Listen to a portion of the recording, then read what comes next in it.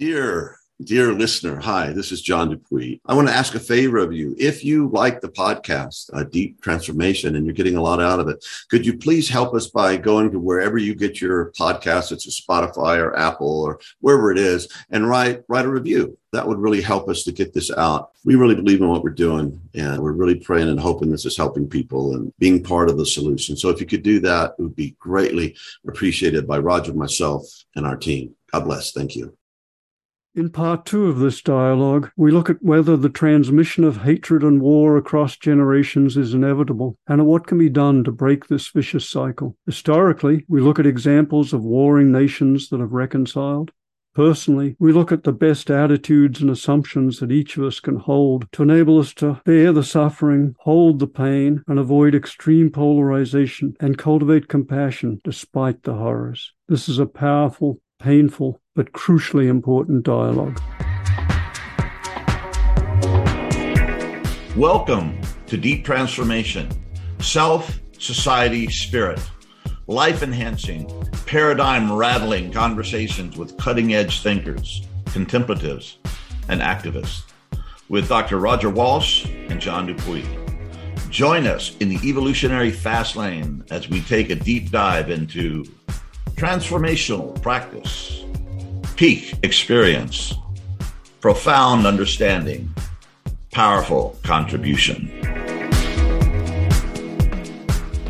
Let me put something out there, and I don't know if I should say this right now, but anyway, I told people before you got here, I said, if I say anything really stupid, we can edit it, so. But I'm preparing for this. I didn't know if I was going to be ready for it. I didn't know if I was just going to be weeping and screaming and, just really deeply feeling. And if I had anything to do, and I was like thinking about, what is Israel to do in this situation? And you have Israel's not just another country.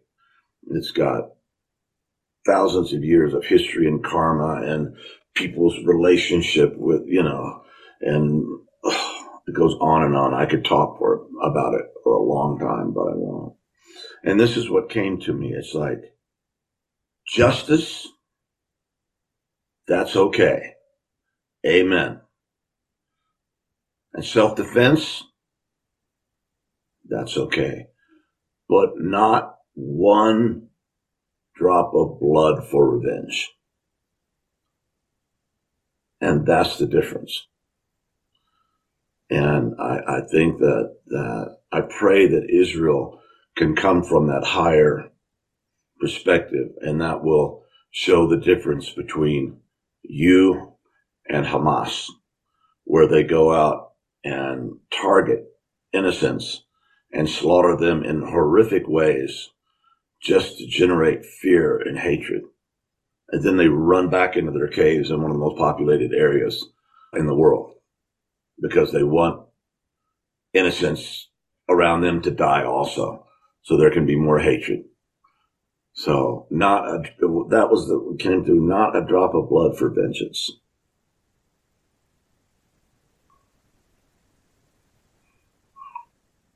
That's a beautiful prayer, quite naive, I'm sorry. Oh, absolutely. I know.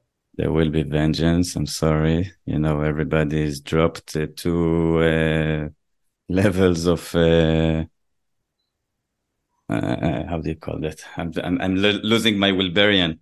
But we dropped from green to blue to orange, right? From post-modernism aspect and aspirations and liberalism to super ethnocentric. They're the enemy. They should be killed. That's what's really happening here. It's quite scary. It makes sense. It's quite scary. I'm worried about the future of this area big time. Yes. I don't really believe we can eliminate Hamas, and I don't really believe we can eliminate Hamas from their Palestinian hearts. And Shachar, it's as you said, it's a beautiful and noble aspiration, John. And yes, I think there are a lot of people would agree. And the reality, as you're pointing out, Shachar, is, in the fog of war, the response is towards ethnocentrism and egocentrism. And it's tragic and understandable at the same time. And so much of what's happening feels both understandable and tragic. Both. Yeah. And not only in Israel. I mean, as I mentioned at the beginning, the partisanship in this country and around the world is quite extraordinary. I would not have expected the degree of extreme partisanship on both sides and the cultural clashes that are occurring here to have emerged so quickly and so strongly, but they are. And I've been thinking about it, about how traditional forces use liberal and democratic and postmodern values to break the system. We saw it in Israel before this war, how traditional forces are trying to do a constitutional reform. And we can see it now with Hamas. Their leaders outside of Gaza are calling for the UN to protect the people. They're saying we shouldn't protect the people, the UN should protect the people. They're using the liberal sensitivities to claim they're the same and that the world should take care of them the same way it's taking care of Israel. That's not right. It's like I feel like we've lost sense of what's right and wrong to some degree. Yes. In over liberalism, and I'm still looking at my blind spots and how I really want to believe that everybody wants to live happily, quiet life, and then something like this happens, and I still don't get it. I don't really understand.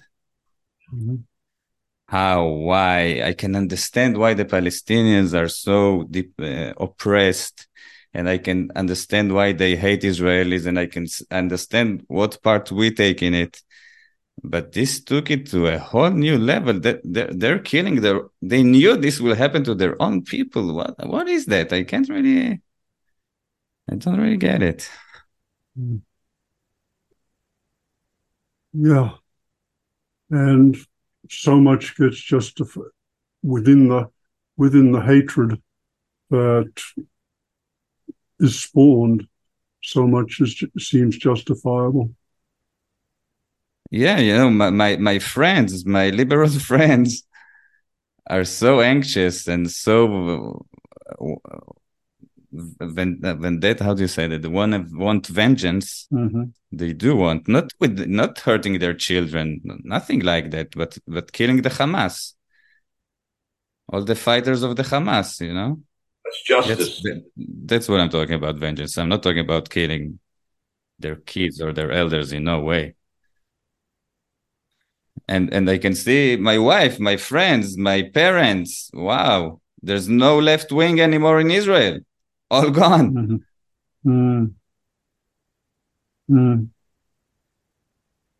That's quite a statement. What's the future of this place? I'm worried. As well you should be. Yeah. Yes, I hadn't thought of that. As you said, the left wing, the disappearance of the left wing. In this country, feels like there's been we're already been a very increasingly polarized society over the last couple of decades, growing for all sorts of reasons, social media, etc. But this has fed on and exacerbated the polarization in some ways. Yeah. And Green, in the Wilberian sense, the postmodern, they don't know how to deal with war, And it says in Ecclesiastes that there's a time for sowing, there's a time for reaping, there's a time for living, there's a time for dying, there's a time for peace, there's a time for love, and I'm probably adding a few things, but there's a time for war, And we ran into the same thing with Ukraine in the beginning. A lot of my progressive Green friends, they just kind of wanted Ukraine to say, okay, just roll over us, And no, this is not a time of peace. This is a time of war. And I think the best thing you can do is realize why you're fighting, and that you guys are sitting on a deep and ancient river of transcendental wisdom that you've been struggling with for thousands of years, like nobody's business. And there's so underneath the insane politics of this time and the division, there's a source of wisdom and living water there that I think is gonna really help and take a situation that looks absolutely, to the rational, straight mind, impossible, and somehow make it work out. And that, at least that's my prayer. And I trust that river.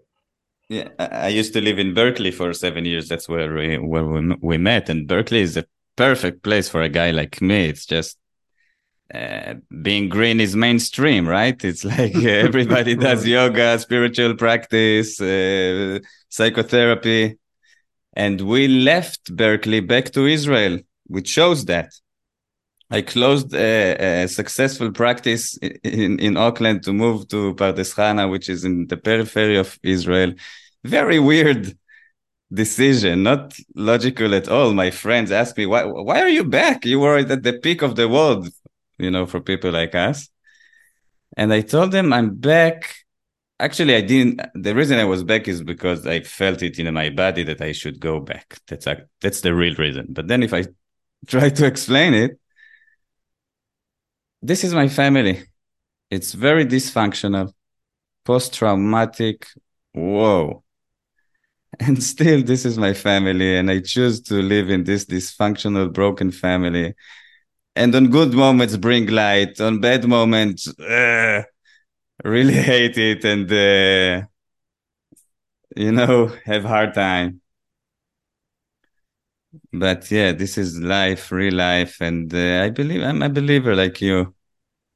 We Jewish people who are experts in grieving and resurrecting will come out of this even stronger. Yeah.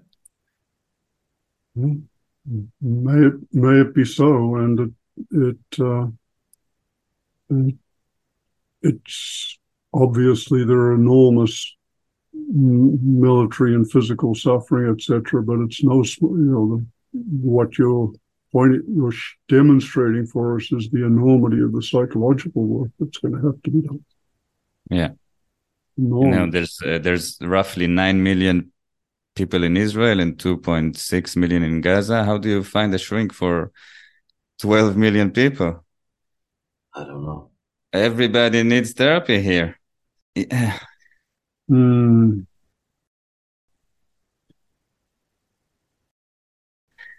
This is very powerful and very beautiful. This word that comes to mind, Shachar, and it's a funny word, but there are a lot of funny words that come up in this context.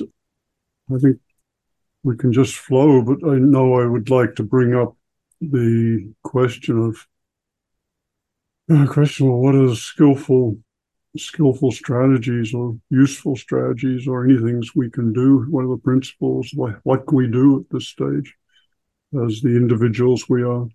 And what you've possibly learned from couples whose relationships are hurting or falling apart, what are the principles you that you use there? In other words, to bring people back together in love, Yeah. Can you imagine if Palestinians and Israelis would love each other someday? I mean, it's like, but are there any grains of seeds, there that, I have that picture there. That's a German helmet from World War I and an American helmet from World War II. And there's the Buddha, and whoever thought after 2 world wars and all the bullshit and all the hatred we went through that Germany and the United States could be healed today. And the thought of invading Germany is just like, no, it's just no. And so anyway, that's my shrine to peace, and that peace can happen. And even though, in 1945, you'd say this and everybody think yeah, right. No, we'll never forgive these bastards, or whatever that would be. peace can happen. And historically, an incredibly short period of time, and just a couple of generations, maybe. That is quite amazing, because I'm worried about how the Palestinians, especially in Gaza, but also in the territories, they were taught to hate. Yeah. That's what I meant, that it's going to be hard to take the Hamas out of their hearts. Yes. But watching the Germans and how they changed from being Nazis, well, maybe it's possible. Yeah. It does give some hope. And the Japanese, I might add, have turned it around, and have become a very respected democratic system. And, they were brutal in the day of World War II. And John, a couple of things. John, I just want to acknowledge the power of that symbol you're showing us, that those two helmets, a German helmet from World War I, American from World War II, and the Buddha. And yes, but there did come in, as you say, in a surprisingly short historical period, not only a reconciliation, but an alignment and a cooperation.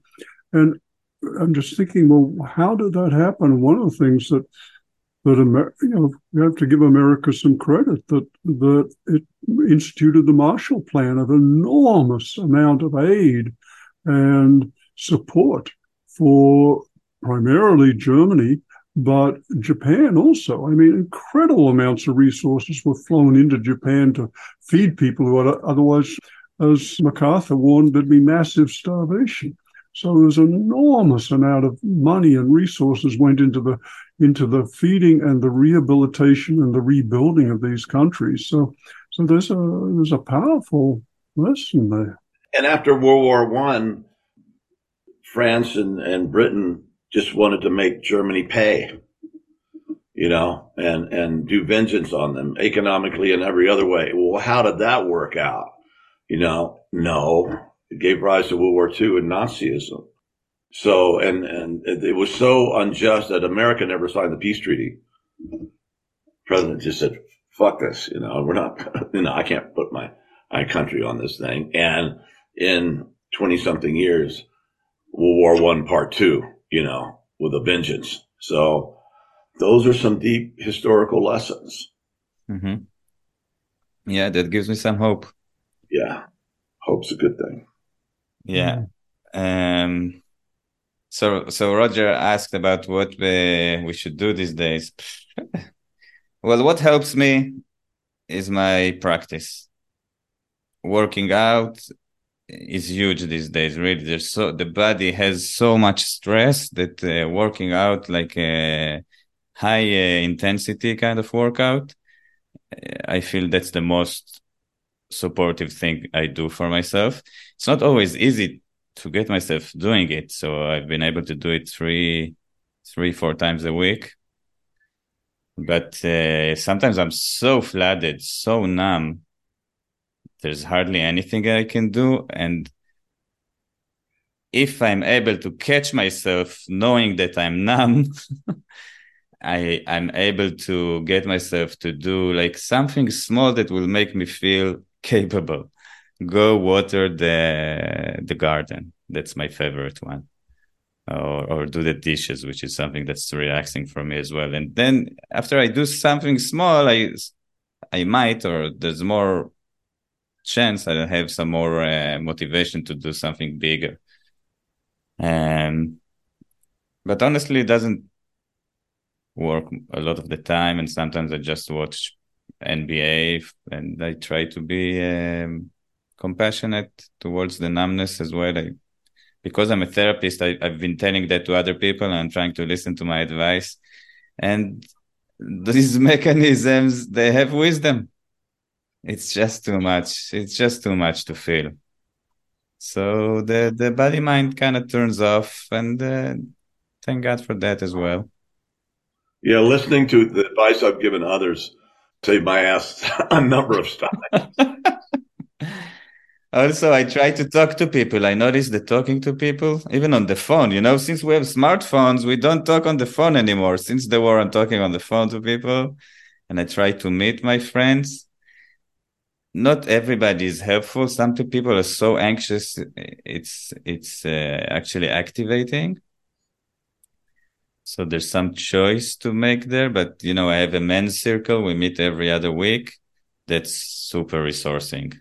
We did even an extra session on Zoom. We usually meet around the fire, but we did an extra session on Zoom because it's just really helpful to listen to others and feel others and people. We're usually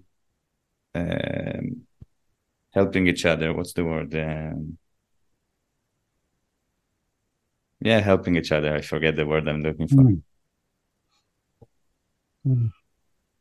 What else? Meditation helps to me a lot, but that's been my main practice. Volunteering. There's a lot of volunteering happening right now in Israel, not just for therapists, also my parents, the places around Gaza that are now, the people left them, they have fields, they're all farmers. So the fields need to be taken care of. So people are volunteering to go help the farmers. My parents are 76 and they went to do stuff with tomatoes and so that's very resourcing. Helping others and volunteering is very supportive. Sometimes crises can bring out the best in us, and I've from what I've heard from my Ukrainian friends, that amazing things have happened in Ukraine. People have come together, and that even the PTSD, and one of my close friends is a psychologist who specializes in trauma, seems to be a lot less because you're part of a group. There's a purpose and there's a meaning and there's a family and there's a country and there's something going on. Than if just something randomly happened, that it seems to help people get through it a lot better. Trauma always feels like you're alone. Even if there's people around you, you feel like you're alone and helpless. And Israelis are really good at coming together.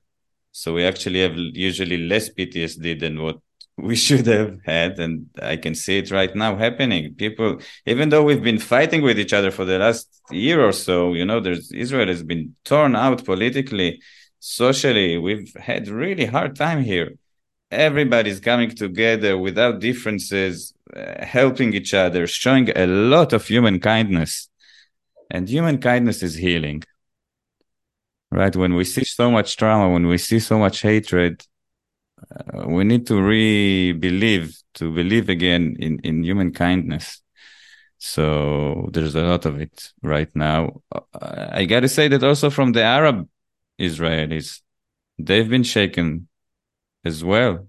And they're showing up beautifully as citizens of this country and offering support and offering places to stay in.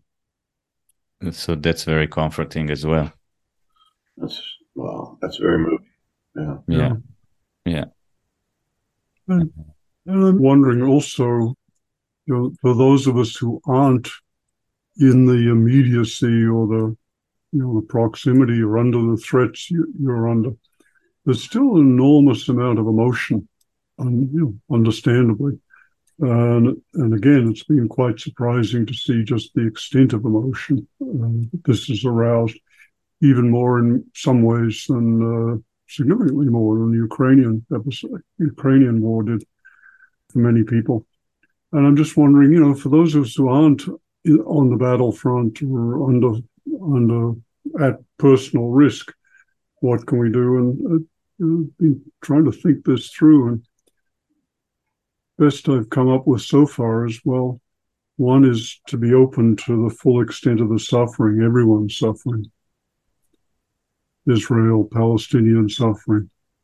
And second, to stay open to the questions and to avoid, to whatever extent we can, kind of dogmatic certainty, which there's a lot at the moment.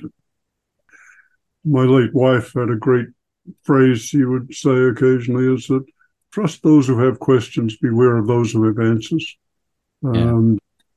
It feels like there's so much push both internally, psychologically, and socially to adopt a position in this country and a number of other countries too, to adopt a position. And that has even come to the extent that people are losing their jobs and livelihoods for expressing divergent opinions, such as the editor of a very respected scientific magazine, eJournal, was fired for retweeting something from that effectively drew attention to the Palestinian suffering. And there are multiple examples of this. So staying open to questioning questions and to the suffering seems like some of the principles that I've been able to come up with so far. I'm sure there are more, and I'd welcome both your input. Well, yeah, on the other side of that, in our country, Roger, there's a reemergence of anti-Semitism around this thing. It's like, yes, it never ceases to blow my mind. The far left and the far right, they both do the same thing.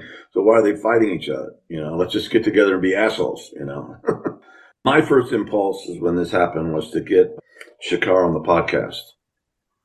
I was like, oh, that's something I can do, seriously, we can reach out. And I think this has been amazing. I think you've been amazing, Shachar, with your honesty and courage and your insight.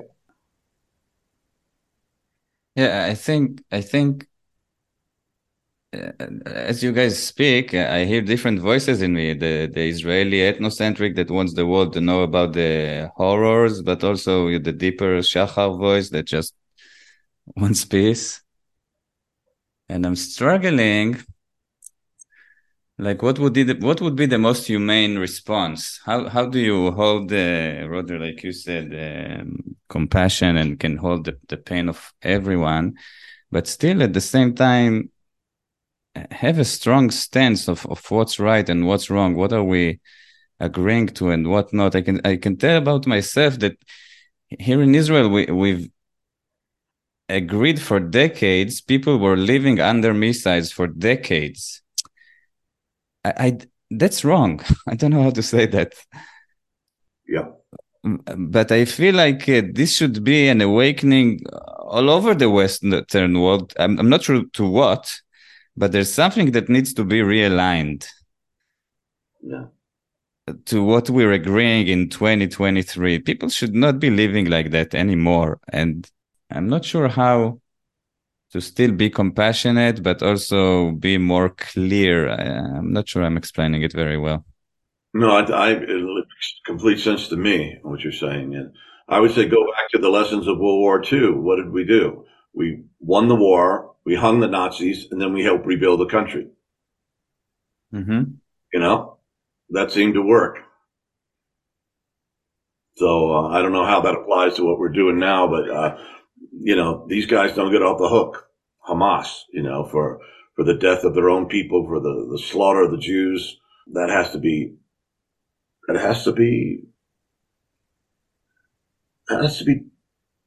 taken out. I don't know how to say it politely. Then we got to rebuild our world, start from there. I think hatred can burn itself out at some point, I'm so tired of hating. It's exhausting. Maybe I'll try something else for a while, and I hope that would, And the other side of that coin, John, is that hatred breeds hatred, as we all painfully know. Yeah. Yeah. Mm-hmm. Yeah. And that feels like what you voiced feels like part of the challenge, Shachar. It is a challenge to open to all the suffering and simultaneously feel into what's the right response. What is called for ethically, practically, etc. at this time. Compassion, as I understand it anyway, does not necessarily mean weakness. It's often interpreted that as an acknowledgement of suffering and an opening to it, and yes, and what is required. Yeah. Well, I remember a kind of a famous thing on video with Ken Wilber and a Buddhist teacher, and the guy asked, he said, what if you're up on the hill and you have Hitler in your scope, your sight, right there, and it says, what do you do? And the Buddhist guy goes, you can't, he's Buddha too, you can't shoot him and everything, and Ken said, say a prayer and pull the trigger, and send it passion. Yeah. And for spirituality and love and religion and compassion to be real, it has to include that. Mm. And that's not happy. There it is, And then maybe someday in the karmic swirls of the universe, all the hell that Hitler created and all the hell that generated that will burn off. And there'll be that little boy there, before his father started beating him, before all this stuff, before his ego inflated, before, he became this demigod of horror. And that's what I think happens, Yeah. Mm-hmm. Mm-hmm. I'm realizing that our dialogue, had naively thought, well, we'll have our dialogue and we'll get some clarity on ideas and what to do and so forth. What I'm realizing, or I'm more feeling actually, is, it's leaving us more open to feeling and to openness and to the horror and the not knowing, all simultaneously. And I feel like I come out of this with no greater clarity about intellectual clarity. I've been trying to get intellectual clarity for the last couple of weeks, but I come out with no greater intellectual clarity, but I do come out with an appreciation of the importance of being with our experience, of looking for and having the privilege of talking with you, Shachar, and experiencing and resonating with your pain and the way you are holding it. And that feels healing in some way and very important.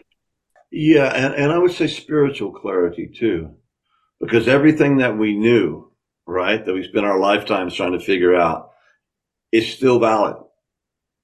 Okay?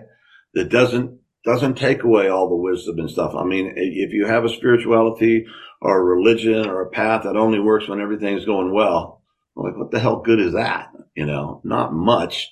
So yeah, I think there is light at the end of the tunnel, but there's a hell of a lot to go through before we get there. But, maybe that distant star is light years away, many light years away, but it's still there.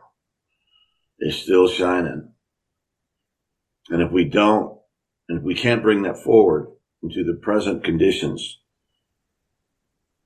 well, we better start over again, and try to figure it out. But I don't think, I think it doesn't invalidate anything that I've learned in my deeper moments, or that I've learned from the spiritual teachers, that I've learned from the scriptures, of various traditions. It's still, you go back to the Bhagavad Gita, it says, hey, the guy, he didn't want to fight, said, you got to fight, and I'll be with you, but this has to happen, because that's where we're at, Yeah.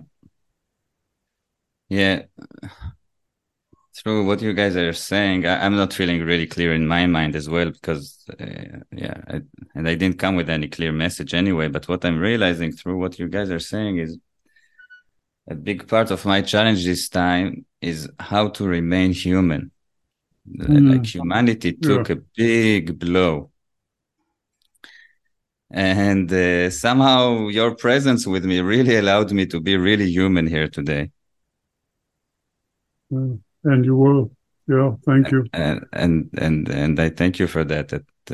That's meaningful for me. And I hope, maybe it influenced someone to accept their humanity, and then there's a gift there. Yeah, and your children are watching you through all this, Shachar, right? They'll remember Papa and how you are. Yeah.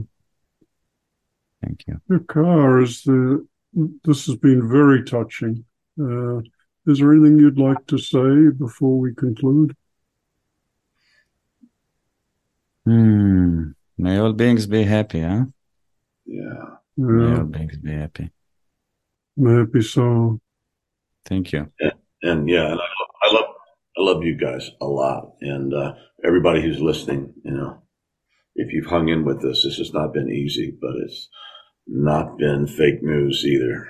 So yeah, very touching. Deep gratitude to you, Shachar, for sharing your humanity and the immediacy of your experience and opening us to another dimension of what's going on in you and in the world. So thank you. Thank you. Thank you, Roger. Thank you, John. Today's episode was brought to you by iAwake Technologies. Visit the Deep Transformation website to find out more about iAwake's audio tools designed to wake us up, grow us up as a part of our daily deep transformational practice. Thank you for joining us.